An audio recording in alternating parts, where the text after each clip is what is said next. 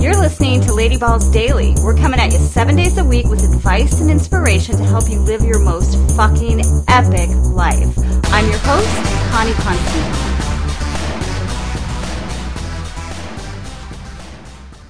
Welcome back to the show, and a shout out to our new listener in Austria. I see you, baby. Also, a very special welcome if you are listening for the first time. So happy to have your fine ass join us as part of Lady Balls Nation. You're tuning in for a very special Tough Love Tuesday. Tough Love Tuesday. It's Tuesday and we're giving tough love. Okay, I don't know. I need to work on that. I need to get some bumper music for that. Anyways, moving on. Question. Do you challenge yourself to learn something new as often as you can? Do you seek out other perspectives, even if they are completely opposite of your own? How about this?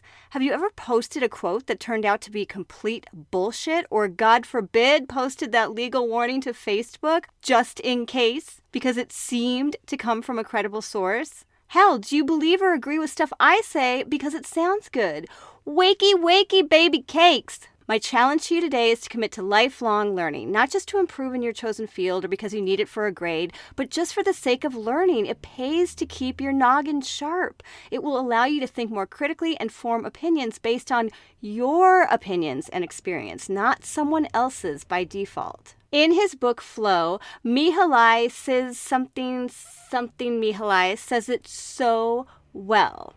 Side note, busted. I have a hard time saying words with too many consonants. That's why I call Mayor Pete Buttigieg. Okay, Mihaly says, but a person who forgoes the use of his symbolic skills is never really free. Their thinking will be directed by the opinions of his neighbors, by the editorials in the paper, and by the appeals of television. He will be at the mercy of the experts. Lady Balls Nation translation: why you always should learn new shit is not to become the little bitch of others' opinions. Dudes! And Flow was written in 1990. It's even more important for us to focus on continuous learning and to think critically now with so much more media and opinions hitting our eyeballs and earballs. Well, so-and-so organization said that's how it is. It must be true. You know, everyone should be drinking celery juice every day. He's a doctor, and he said so. I saw it on Twitter and in Goop Health. Do you know how long people death gripped the idea that the earth was flat?